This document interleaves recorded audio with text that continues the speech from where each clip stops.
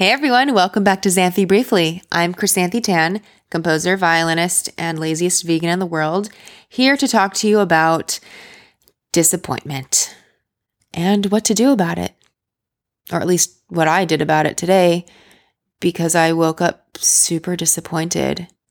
I had a really stressful morning and I was feeling quite anxious and honestly a little bit sad.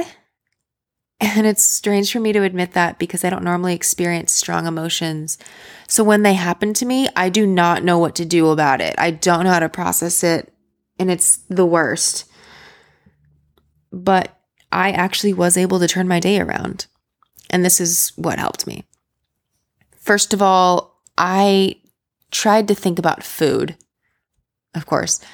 And what I thought about was how we eat things, and they're not always the best foods for us, but our bodies somehow digest them. And it's not always comfortable. Some things may give us a stomach ache, but after time, it passes through. We eliminate it and our bodies retain the nutrients that it needs to retain. And we do this all the time, and it's just a part of life.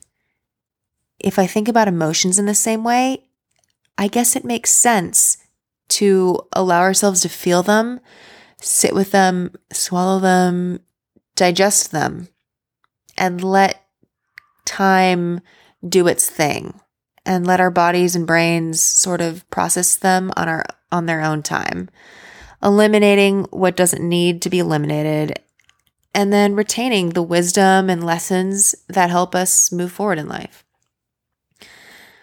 So that was helpful. Another thing I did was recall some advice from one of my mentors, Cheryl B. Engelhardt, whose info I'm putting in the show notes because she has a great podcast called Key Conversations. And if you are a musician, you should absolutely listen to it.